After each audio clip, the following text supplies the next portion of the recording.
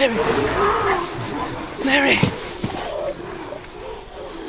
I think we might have made a mistake leaving the Shire, Pippin.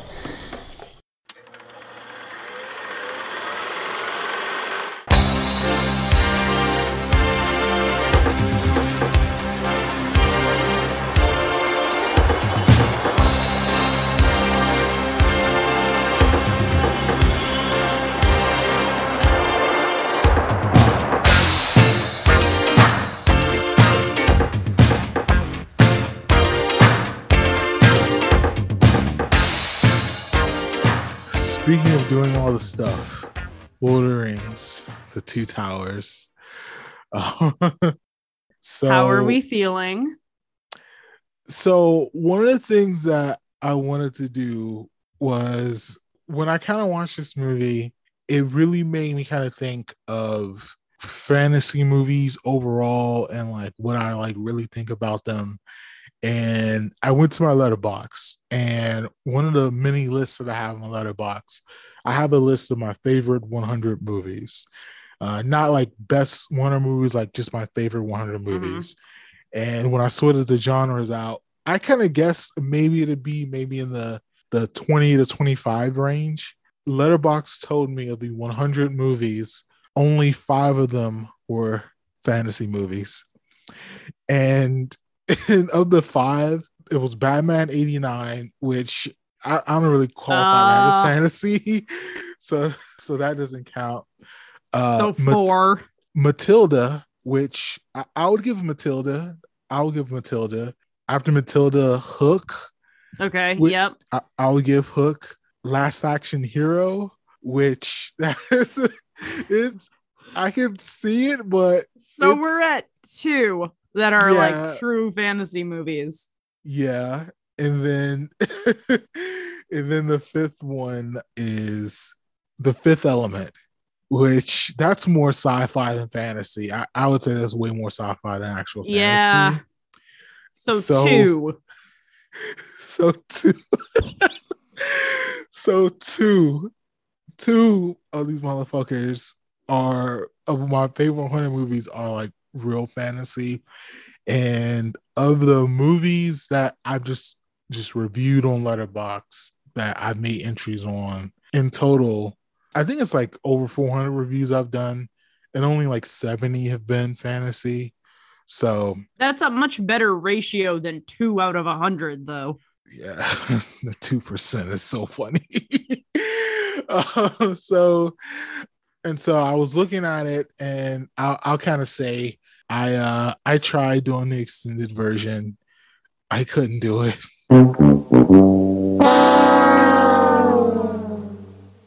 I was at the hour mark, and it was a conversation that Aragorn, is it Aragorn? Is that how you pronounce it? Aragorn was having with Gandalf, and I was like, I think I need to pivot to the standard. And I fast forwarded to the place where that scene was taken out of, and I noticed that they cut like a lot of shit. So I went from like 3 hours left in the movie to like less than 2 hours of the movie left. Mm-hmm. And so in the 2 hours of the standard edition I had left, I thought it was okay still, but I was kind of wondering, and I think it kind of hit me. I think Game of Thrones kind of ruined Lord of the Rings for me, because while I prefer film to television, I think that the amount of time that Game of Thrones spent with those characters and with that story, I greatly appreciated. And I feel like if I had watched Lord of the Rings, like in earnest in the theaters, like when it came out, I think I may have been a little bit more attracted to it, but I didn't necessarily dislike it, but I just had a real hard time kind of engaging with it. And I don't think I've ever hated a take as much as I hate this take. I mean, I don't know what it is, man. Like, I was just there. I was watching. I was like, we're introduced to more characters. There's way more fighting than the first one. The feel good of the first one, at least the hobbits and like the friendly stuff, like that's not necessarily there, but you get the crazy ass Spiegel or whatever. I was I was watching that bad boy, man. I was watching it. But why do you love, before I continue, why do you love Lord of the Rings to 2 hours so much? I mean, I think that it is objectively the perfect mix of action with plot progression. It gets the story significantly further forward. It doesn't feel like a transitional second movie. Like it is, but it doesn't feel like it because characters have their own arcs that are completing throughout it. I think it's really strong. I think it has some of the best action tracking of any movie ever. You can tell exactly where everyone is in every fight sequence. I would agree. I also think that it has some really beautiful character moments that show you how much the characters have changed just in the amount of time they've been on this quest. The dark stuff is darker. The light stuff is less to be found. And it makes you kind of remember why it seems important. And I think that it just does a really good job of raising the stakes while still moving a story forward and creating solid arcs and characters. I agree to all that. And that's so strange to me because it's it's like it may even sound strange that I agree with everything that you're saying and that I still couldn't get intimately like in depth or like building like kind of emotional connectivity with it. The last scene with Sam, and so basically the scene of like he saved them from the dragon and they're talking, and then that scene happens, and that kind of dialogue about kind of saving his friend. I thought that was really well done and really well acted and really well written. And I thought it was nice. And I liked that a lot.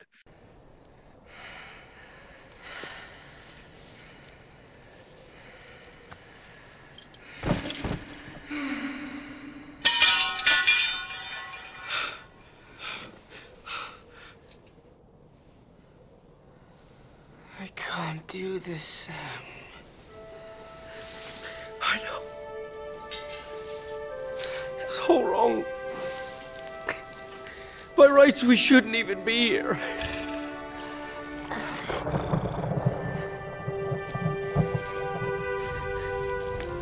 But we are.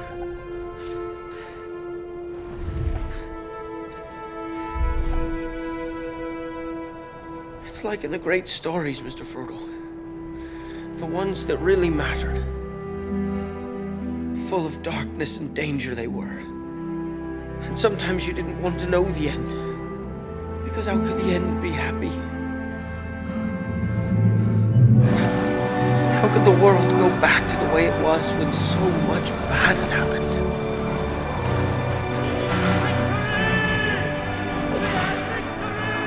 But in the end, it's only a passing thing. This shadow. Even darkness must pass. A new day will come. And when the sun shines, it'll shine out the clearer. Those were the stories that stayed with you. That meant something. Even if you were too small to understand why. But I think, Mr. Frodo, I do understand. I know now. Folk in those stories had lots of chances of turning back, only they didn't. They kept going. Because they were holding on to something. What are we holding on to, Sam?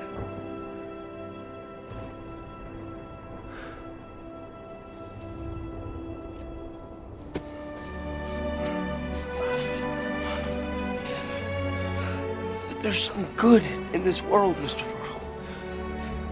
And it's worth fighting for.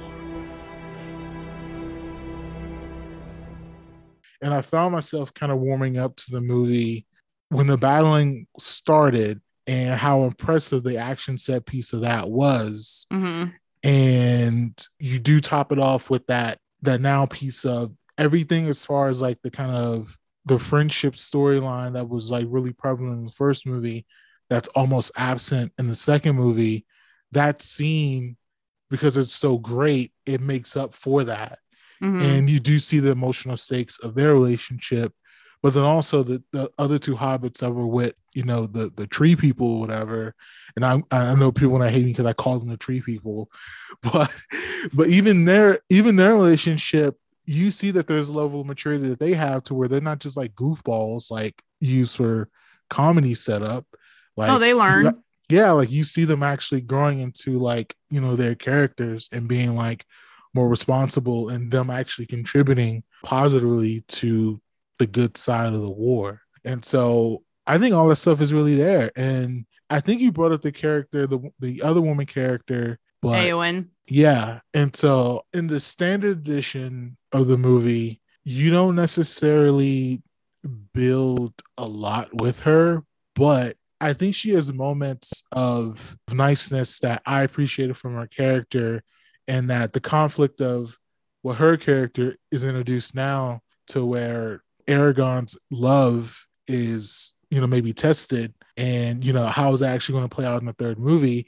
I thought all that was fairly interesting, and it's kind of one of those things to where I can see all the pieces, and I can see how everything really does fall into place and amalgamate pretty greatly. But it's just something with fantasy films that I kind of have a hard time engaging with, and I really don't know why. And I think this is the best movie that is really making me question why I can't engage with it. And I feel really bad, because I feel like if I like fantasy movies even like 15% more, I would be more engaged with this film. And I don't know, man. Like I'm really kind of confused. I'm really kind of conflicted. Yeah, I mean, I'm intrigued by that in a lot of ways, because I feel like I've had issues with people holding other fantasy properties and science fiction properties as well to the standards of Game of Thrones for a really long time. Because especially I would say from about season 4 or 5 onward, I don't really think Game of Thrones was as concerned with making a fantasy show. I would concede that. I would argue that the world building stagnates. It kind of becomes ye old political thriller with a whole bunch of just gross shit about women thrown in for, good measure. I guess for those old world fantasy fans. Hilarious. And I think that I have noticed that a lot of people, because they are now used to kind of hypersexualized, hyper-violent fantasy, the patience for that kind of more gentle stuff. Not to imply that The Two Towers is gentle. There's a lot of violence in this movie, but like there's also like a lot of like, we're so far away from home. Like, remember our bar where we used to go? Like, remember, I don't think you've gotten, well, now I'm not sure I want to make you watch Return of the King, but there's a beautiful scene in Return of the King where Sam is talking about how the thing that has been keeping him going is remembering the flowers in the girl he was in love with in the Shire's hair. Okay. And it's just like that one little thing, the way that she used to braid flowers in her hair, is the thing that has been keeping him going this whole time. He wants to get home to that, and Aragorn's purpose becomes bigger than I just want to survive this and do the right thing. And Arwen has a pretty tense couple of scenes with her father where her father finally goes, okay, fine, but they have to really work together to understand each other. Like, all of those pieces reach their kind of natural nexus points where they again escalate and then resolve. I don't think I hate Game of Thrones as much as it probably seems I do in this episode, although I do have like a list of issues with it that's longer than my leg. But I think that, at the risk of sounding like an asshole, pretty much every episode of Game of Thrones, with some exceptions, but most episodes have some sort of like flashbang thing to get people to pay attention, whether it's a battle, whether it's sex, whether it's a character death. Like, they have some big thing roughly per episode. There are some episodes that don't have it, but mostly they do. Yeah. To get people in. And some of them are character based, but not all of them. So I would say, yeah. When you go to like season 3, I think this season with the Red Wedding, and even just the idea of the Red Wedding and like what that even kind of entails, like that's like hyper violent, maximize. And also like you're killing people that you have emotional investments with in like the most one of the most terrible ways you can do it. So I understand that. And for me though, like I would say the best episodes in Game of Thrones, it does revolve around those large action set pieces. So the battle of Hardhome, the battle of Blackwater Bay, even for me, like I like the last season and the Army of the Dead battle when they actually are like fighting in that, I think the third or fourth episode. Like I like those episodes, but even for me, like characters like King Rob and Davos and Brienne of Tarth, like I was able to get emotionally invested in those characters, and especially King Rob, who has no action, he just gets killed. But Brienne of Tarth, like I love her because one of the things I love about her, not all of it, but one of the pieces is she's an amazing warrior. Mm-hmm. And she is continually overcoming odds, that are kind of thrown in her way because she's a woman. But I love her because I think something deep inside her is always trying to battle to kind of prove herself. And I love Davos because he's just like the realm's greatest grandfather. But even still, like he's a veteran of battle. Like you see him fighting multiple times. So the action is there, but I think I have way more emotional connectivity to characters who are not the main characters, because if Game of Thrones is only a show of only just the Starks and only just the big houses without those other small pieces actually churning the wheels, I don't think I could really get invested because I don't necessarily like the Starks for the most part. I think for the most part they're overrated, and I do not like Dany. I think she is completely overrated and completely misunderstood, even in the sense that I think a lot of people became fans of hers, but not necessarily recognizing like how terrible of a person she kind of is, even in the odds of her like becoming extraordinarily emotionally and physically abused in the first season.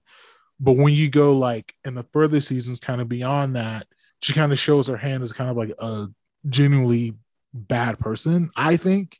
But I think I'm in a minority opinion of that. But I do agree with you to the sense that I think a lot of people with Thrones, the big action set pieces really kind of brought them in and kind of kept them there. But I know for me, like I think it's a mix of both. But the thing is though, I think that Lord of the Rings has a mix of both as well. And I think the first movie in particular, you have the emotional investment and some of that does carry over into the second film. But then also you have the second film kind of climax with that large action set piece. But everything kind of leading up to that, I was just kind of like, all right, so now we're getting more characters. I'm trying to, figure out their kind of stakes in the film now. I'm trying to really figure out, where everything's kind of going. I know where everything is eventually leading to, but I'm still trying to really get invested in these people. And I don't know, I just kind of had a hard time with doing that. And I know you kind of had the question of maybe we shouldn't do the next movie.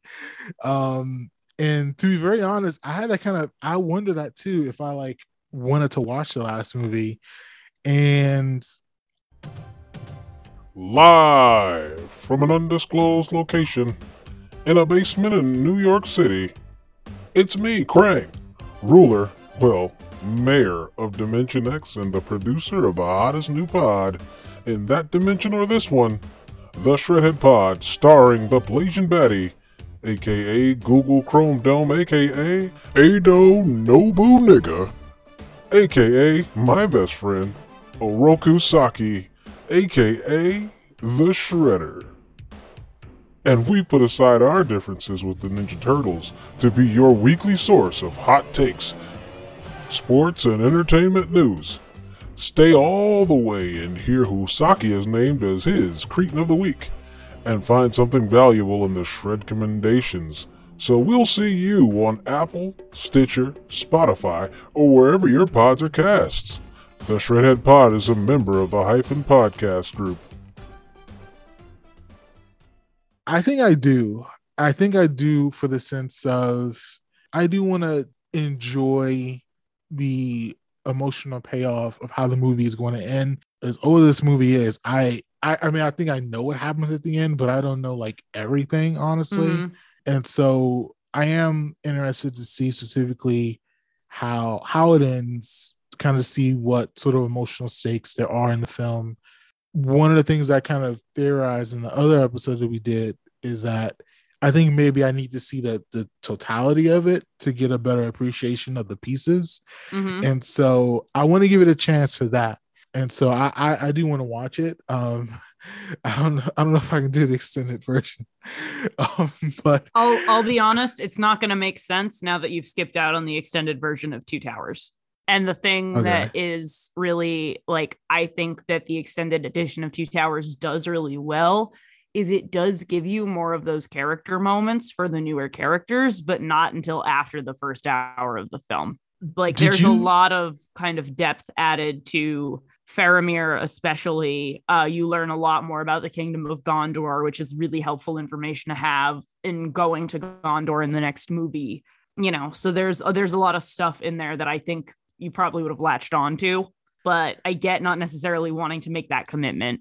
Did you watch the standard versions of all these first, or did you watch extended versions first? I watched the standard versions as like 8 or 10-year-old.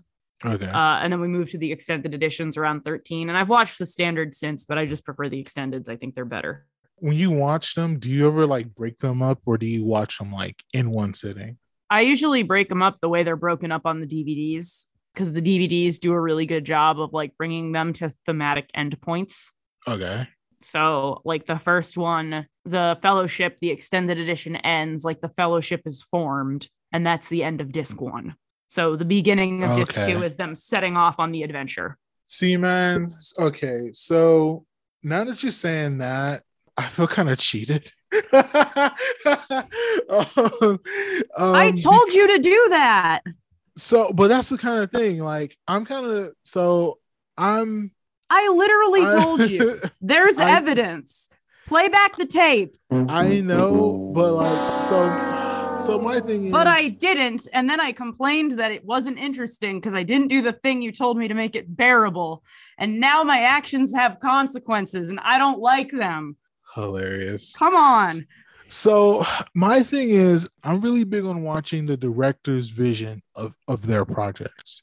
And so if Stanley, I know we don't do this anymore, and we actually probably should, but when Stanley Kubrick throws in intermission, when Francis Ford Coppola throws in intermission, I can mentally kind of accept that, okay, I'm prepped to have a break. And so when we moved away from the intermission section and we just have these like long movies, I think, oh my God, I think I would have been better if it happened. I think I should have did it, Kat. I'm so sorry. I gave you the cheat codes to make the game easier, and then you quit the game because it was too hard.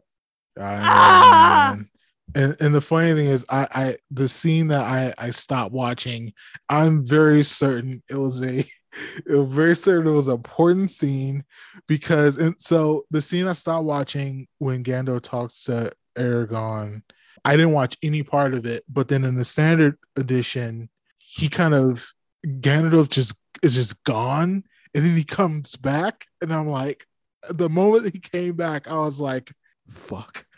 Yep. So, yep. Good job. Yeah. Yep. So I believe that the stopping point in the second one is they get to Gondor, and is the scene where Theoden kicks out, or like Wormtail really kicks out Karl Urban. Like, it's a pretty intense scene in the extended editions. Is that in the regular cut? I don't think it is. No, I don't think it is either. Yeah, cool. So he kicks out his only surviving son because Wormtail tells him to. And it's like a whole big thing. And like half of Rohan wants to leave, but there's orcs in them, their hills. And, you know, by casting out his son, he has sent Karl Urban and Karl Urban's friends to die. Yeah. Oh, Yeah. That's kind of the central conflict of that part of the movie. And it also explains to you exactly what Wormtongue is doing and why it is bad and how it is different from how things used to be. And I think that they arrive, realize something is wrong. And then the Ents are starting their Ent Council. And then Frodo and Sam, I believe, make it. I think it's the don't follow the lights is roughly where the pause is. So the big problem has been introduced. Okay. The Ents are trying to decide if they want to intervene, and Frodo and Sam have reached. They're starting to realize that this is perhaps more dangerous than they initially thought, and that's where the pause is. Okay. And then it takes back up again.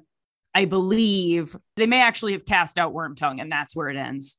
And it starts with them getting ready for the battle at Helm's Deep and figuring out, what they're going to do there. And then Frodo and Sam, Gollum is continuing to sow mistrust between them. Oh shit! I don't think that is in the regular at all.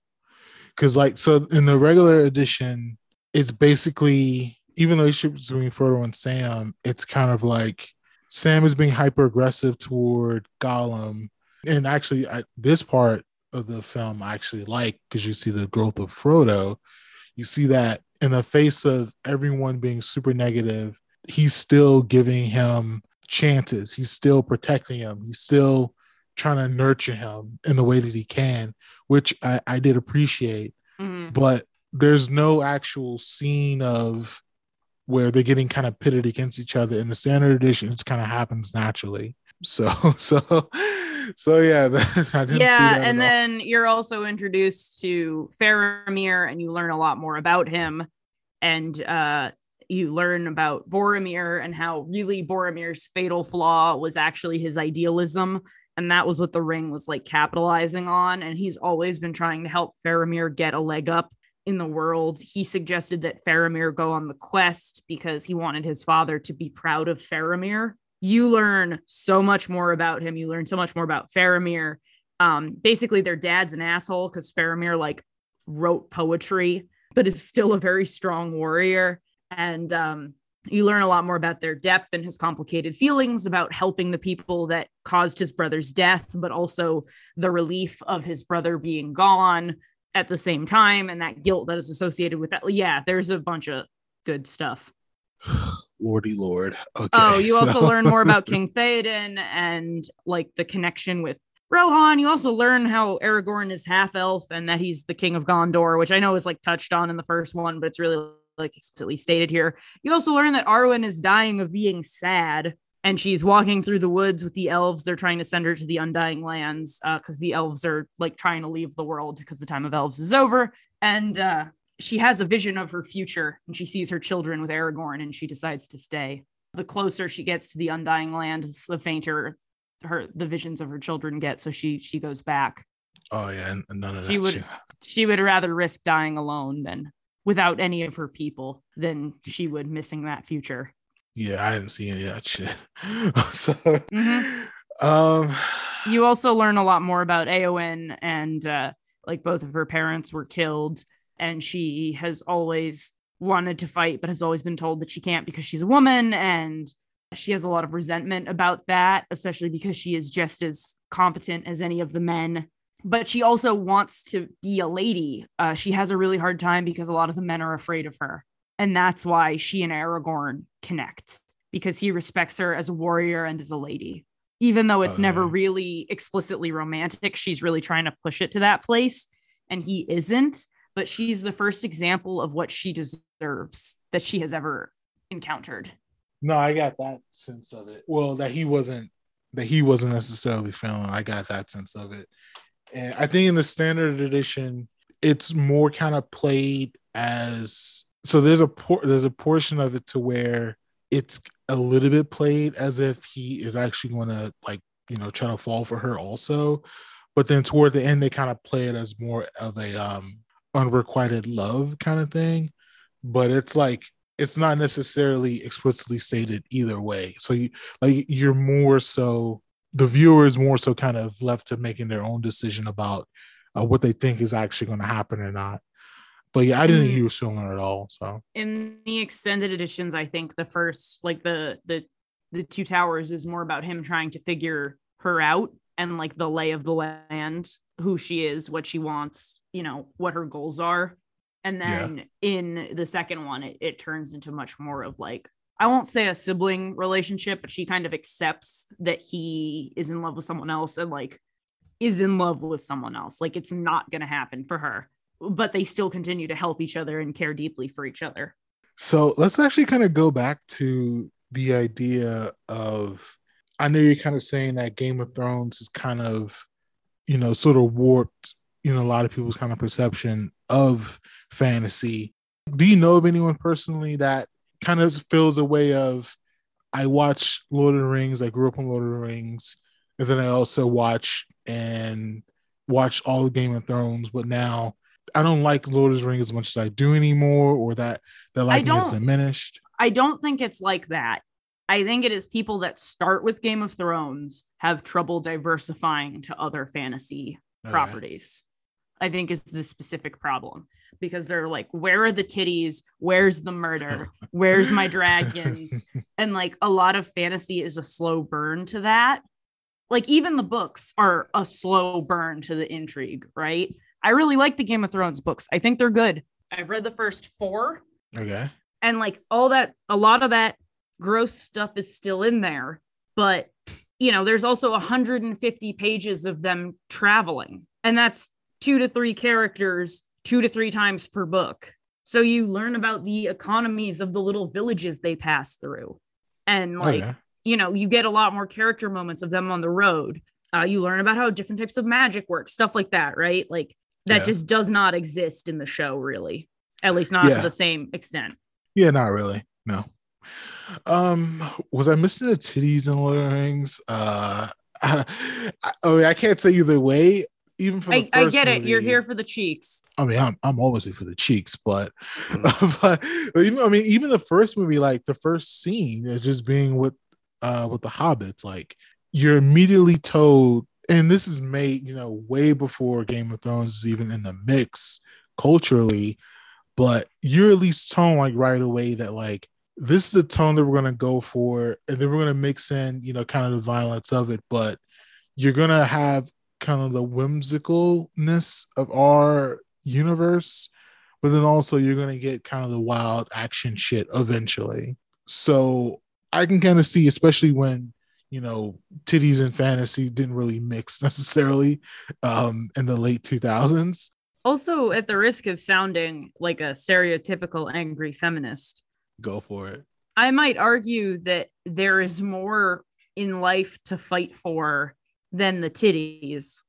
And I think that this movie does a beautiful job of showing many different types of life that people all want to go back to. And some are able to do that more than others. Bilbo tried to go back and he couldn't hack it. He couldn't be normal again. Yeah. And all Sam wants is to go back and be normal. And Gandalf had a BDSM fight in a pit. Like hilarious.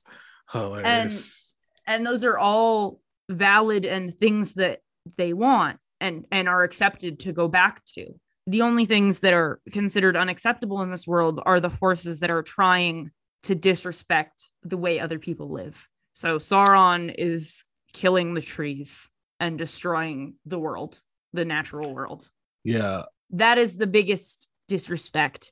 Like, yes, it's bad that he's working with the evil, but the reason he dies, the reason he gets his comeuppance is because he is disrespecting a life that these things live, that these creatures live. And so even at my Letterboxd review of this, it does mention kind of me being affected by Game of Thrones, but I would say even what you kind of talked about as far as like the political intrigue that people are attracted to in Game of Thrones, it's not present in Lord of the Rings in the aspect respect and love in all different forms. Like that is actually not present in Game of Thrones very much. Like there's obviously characters that love each other, but in the way that they don't move in the name of love. They only move in the name of political power and greed. It's greed. Yeah. Game of Thrones has no goddamn respect. Yes. And like that's getting at the flamethrower. Yes. And that doesn't mean it's a bad thing. But Lord of the Rings is about respect and tolerance. And I say that, and I'm aware that's very rich coming from me right now, right? Because the Lord of the Rings show is about to come out, and there are a bunch of women characters, and there are characters of color, and there are women of color, and like Tolkien nerds are big mad about it. But Tolkien nerds were big mad that there were 2 women in the movies. I mean, because they were like, what about my dudes? So like, I get it. You know, like, I think that it's kind of rich to say that it's about respect, but the people who get it, the people who get it is all there is to it. Yeah. Get it. And I think to me, like, I know we've talked before about like earnestness being so horribly like outdated, but like Game of Thrones isn't earnest. Absolutely. Like, even the end of Game of Thrones is like, hey, she's a Nazi. Nice. Bet we fooled your dumbass, huh? It was all there, but yeah. And also, like, even in naming Bran King, his nickname is kind of a joke. Like, they're being mean to him. He's like, King Bran the Broken. And I'm like, Jesus Christ. You couldn't go with any of the things he does well? Not Bran the smart, Bran the telepath, Bran the broken. Bran the wise, Bran the compassionate, Bran the intuitive, Bran the fucking magic. Nope. Game of Thrones has got no respect. And one might argue that it's more realistic that way, but fuck you. It's my fantasy world. If there are elves and dragons and dwarves and shit, I'm gonna imagine some goddamn respect. Bitch, I'm telling you the truth. The viewers cannot see me flexing. I am flexing. Yes, Kat. Absolutely. And like, at the end of the day, that's okay.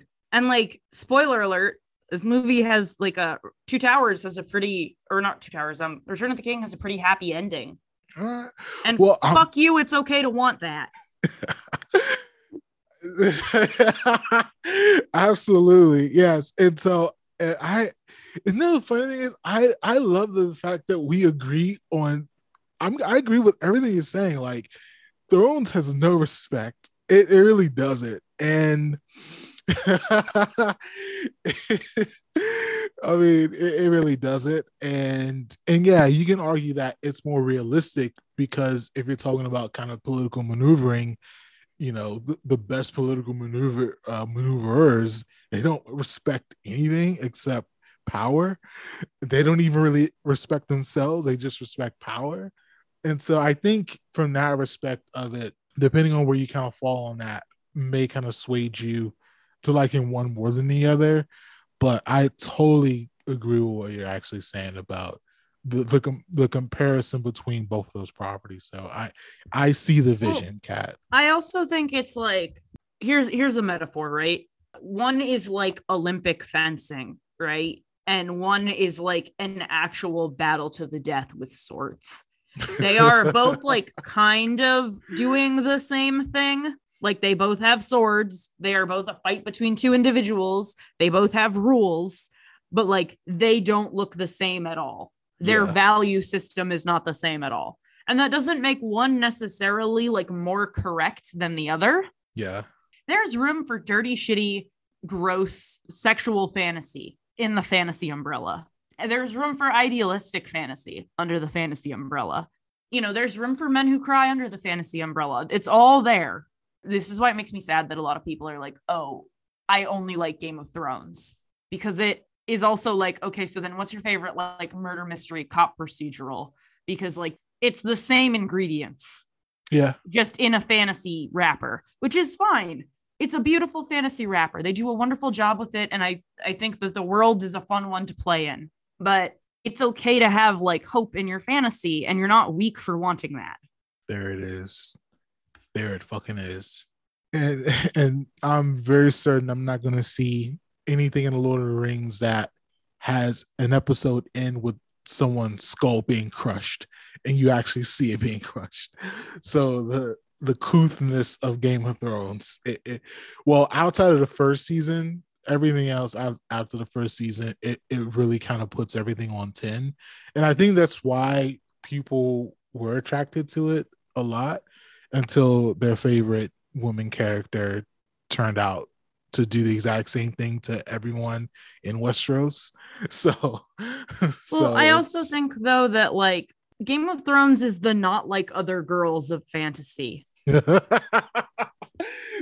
it is. Yes. And when people who perhaps in the past had felt that their desire to watch a show about knights had in some way diminished their like god guns and whatever kind of masculinity, Game of Yeah. Thrones stepped right up and knocked all those fears out of the park and said, here's your titties, here's your blood, here's your gore, basically.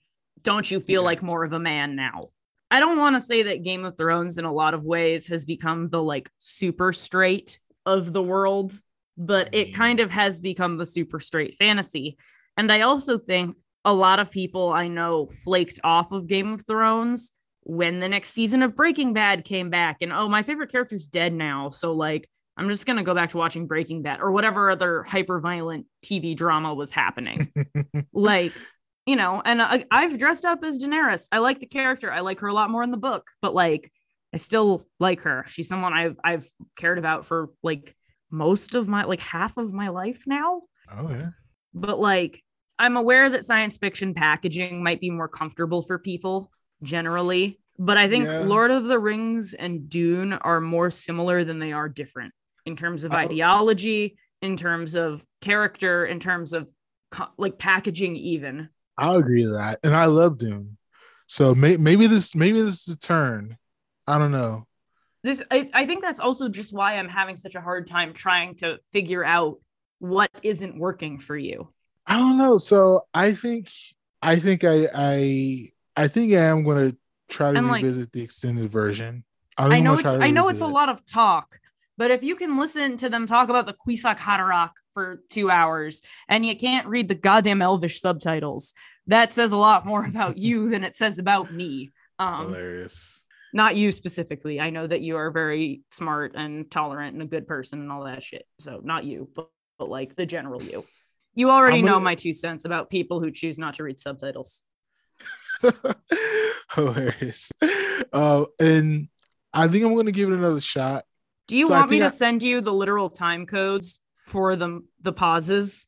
Yeah, send that Okay. to me. So I watch it a little bit fucked up. Well, not like intoxicated, but I watched it. I started the extended version like at night at like 8 o'clock or some shit like that. So I was fucking up all the way. Viewers around, at so- home, I wish you could see the face that I made.